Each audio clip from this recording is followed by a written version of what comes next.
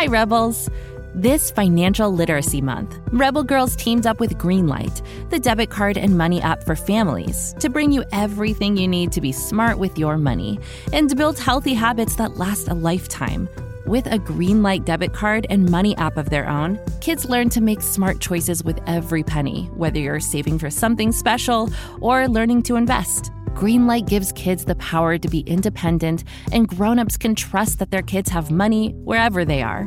Sign up at greenlight.com/rebelgirls to get your first month at no cost and start building money confidence for life.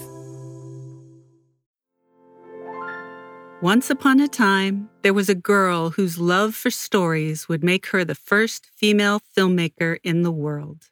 Her name was Alice. Alice was born in France and spent a part of her childhood in Chile. She lived with her parents there while her father ran a chain of bookstores. As a child, Alice devoured the stories that surrounded her.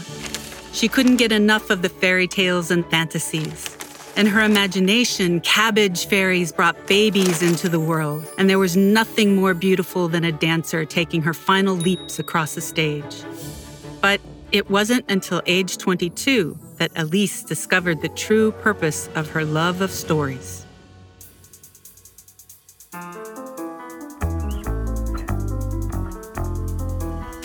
I'm Brenda Chapman, and this is Goodnight Stories for Rebel Girls, a fairy tale podcast about the rebel women who inspire us. This week, Alice Guy Blache. It happened in the basement of the Grand Café in Paris in 1895, when Alice first saw the famous Lumière brothers demonstrate their brand new motion camera. The brothers cut the lights.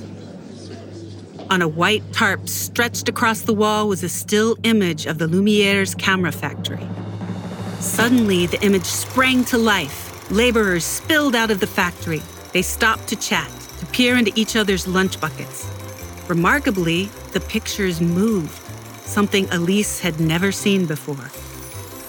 This was a kind of magic. Alice knew she could use it to make stories come to life. Now, she just had to convince everyone that she was the one to do it. Paris in the 1890s bloomed with new possibilities for young women. For the first time, universities opened their doors to them, and they were allowed to pursue careers of their own. Alice was 19 years old when a family friend told her about a job opening for a secretary at Gaumont-Essy. It was one of the first camera companies in France. With new advancements in technology, the company was booming. Alice arranged an interview with the company's president, but when she arrived at the famed Gaumont building, he was nowhere to be found. The front desk clerk was so flustered, he ushered Alice into the company manager's office to interview with him instead. There sat Léon Gaumont, the company's manager. Though Léon was impressed by Alice's credentials and professionalism, he told her that she was too young. Alice replied, "I will get over that." Léon found that response amusing. "Yes, alas, you will," he said. He hired her that day. Alice was a quick study, and she was intensely interested in the cameras the company produced. One by one, Alice mastered them all. She learned how to construct them and how to load them with film. With the snap of a shutter, she could demonstrate how they worked. She even learned how to develop the photographs. Her boss, Léon, came to rely on her almost as a partner. She was so knowledgeable that he invited her to attend meetings with him. She was doing a lot more than taking notes. Alice made suggestions on how to use the cameras and innovated improvements to them. She demonstrated this new, exciting technology for clients and co-workers alike. Soon, everyone knew if they had a question about the Gaumont cameras, Alice was the one to ask. That was why the Lumière brothers invited both Léon and Alice to their surprise event at the Society for the Encouragement of National Industries. Auguste and Louis Lumière, two pioneering filmmakers, had been racing Thomas Edison. They wanted to invent the first motion picture camera that could project an image. And incredibly, they did. The Lumiere brothers played a short film of workers leaving their factory. Nothing special, but to Alice, it was everything. She remembered her days buried in books and realized she could use film to tell stories. This new technology could document people's lives as they happened. The possibilities were endless. Excited and inspired, Alice asked Leon if she could try her hand at the new technology. He agreed, as long as she promised not to let her stenography work fall behind. Alice studied with the Lumiere brothers, drinking in the technical details. But what came out of Alice when she finally made a movie was art. And she chose one of her favorite childhood stories to bring to life, The Cabbage Fairy. It starred two of her friends as the fairies, a doll as a baby, and the cabbages were made out of cardboard. It was only a minute long, but it was one of the first, if not the first, motion pictures that told a story. Alice's first films excited people. She had a good eye for creating a beautiful scene. Plus, she knew the equipment backwards and forwards. That meant she was skilled enough to experiment and invent things. Stunts, color, movies with sound, and even special effects. Alice developed them all. Not only did they show off the Gaumont equipment, they delighted everyone who watched them. Her films were so wildly popular that soon Leon named her head of all moving pictures. As she produced her own creations, Alice also taught all the new directors how to make their films. Creating the house style, Alice defined the look and feel of all the movies coming from Gaumont. Meanwhile, her own work continued to stun and amaze. Her films were lyrical, beautiful, and groundbreaking. Alice was multi-talented, creating movies of all kinds: romance, drama, comedy. Her musical films were especially popular. She directed actors to lip-sync and dance to a phonograph recording. Then, she carefully lined up the image and sound to play together perfectly. Alice innovated sound production almost 3 decades before the first talking films would be introduced. She synchronized visuals with choreography and pre-recorded songs. Many credit her for the creation of the first music video. Alice's fame rose, and she exhibited a film at the 1900 World's Fair in Paris. There, she won the first of many honors for her work, and she never slowed down. While Alice was the head of moving pictures at Gaumont, she had a hand in producing, directing, or writing more than 400 films. In an era before filmmaker was even a word, Alice was an award-winning producer, director, and screenwriter. And for 17 years, she was the only woman filmmaker on the scene. In 1907, Alice decided to strike out on her own. She left her job at Gaumont and eventually moved to the movie capital of the world, Fort Lee, New Jersey. That's right, before Hollywood turned on all the lights, filmmakers gathered in New Jersey. They built among the first major production studios in the beachside town, and Alice was right there with them.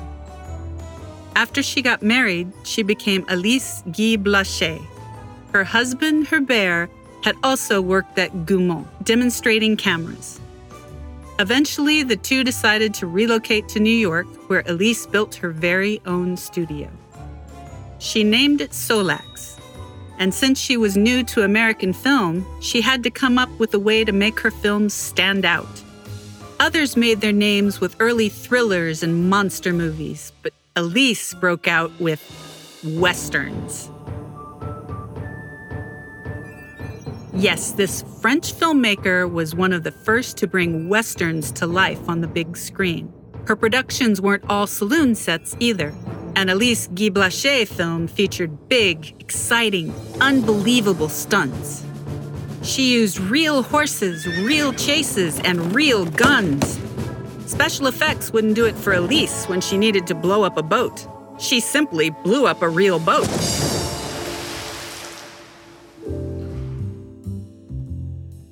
Another innovation she brought to filmmaking in America was a new style of acting.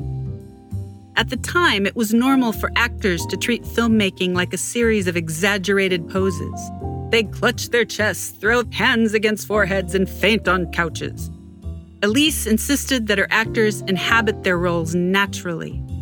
Instead of posing, walk. Instead of gesturing broadly, touch genuinely.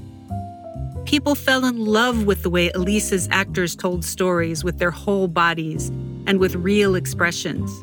With her techniques, she created a depth and reality that most movies didn't have at the time. This way of acting was so important to her that she put signs all over her studios for everyone to see. The signs said, "Be natural." Hey, grown-ups. Shout out to Clarendon for supporting this episode and providing us with samples. Listen, I used to be miserable with allergies from about the beginning of April till the end of August.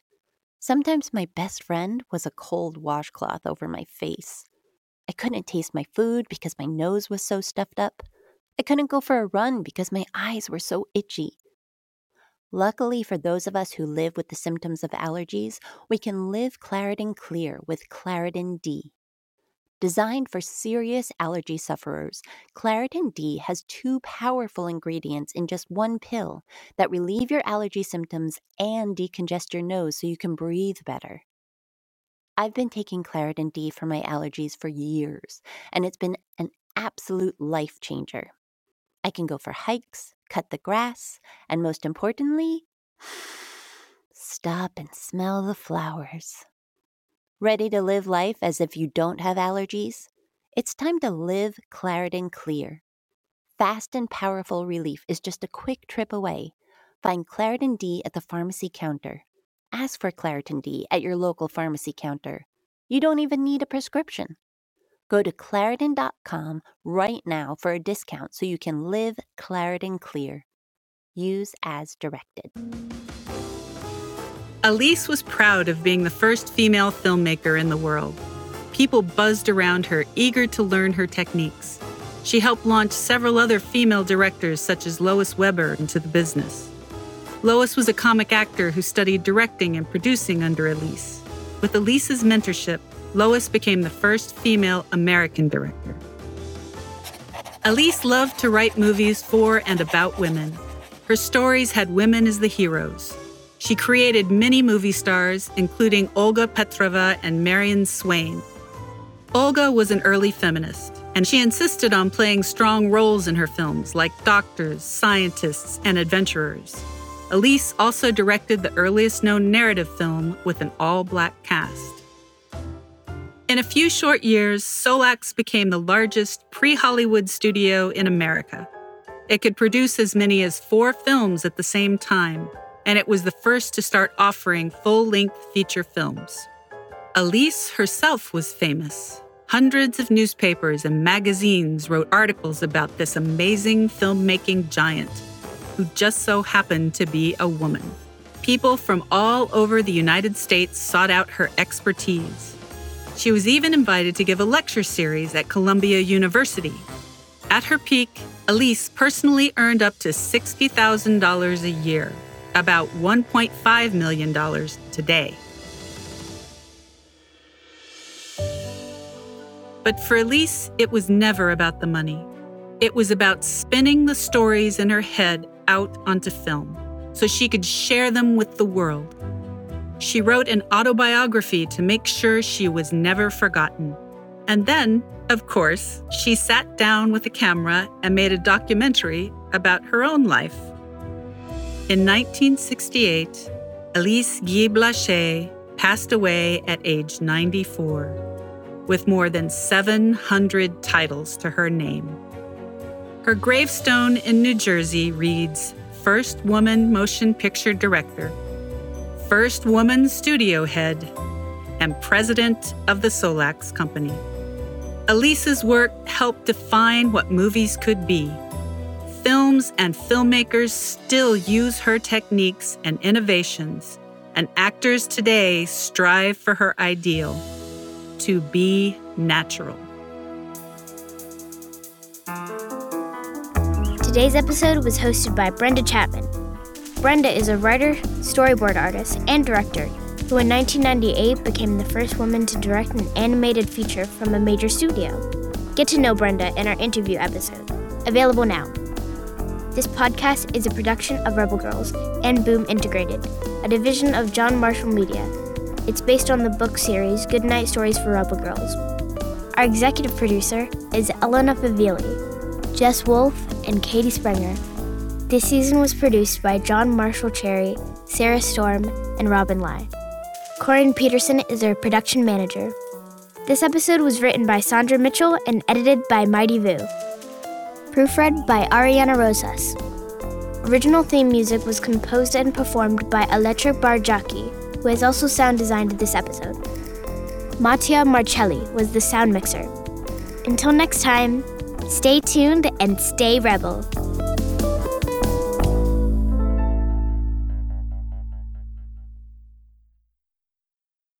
Thanks for listening to this episode, Rebels. Did you know there's a whole world of Rebel Girls to explore? Go to rebelgirls.com/more to check out our latest books, t-shirts, crafting kits, and, well, more. Visit rebelgirls.com/more. Until next time, stay rebel.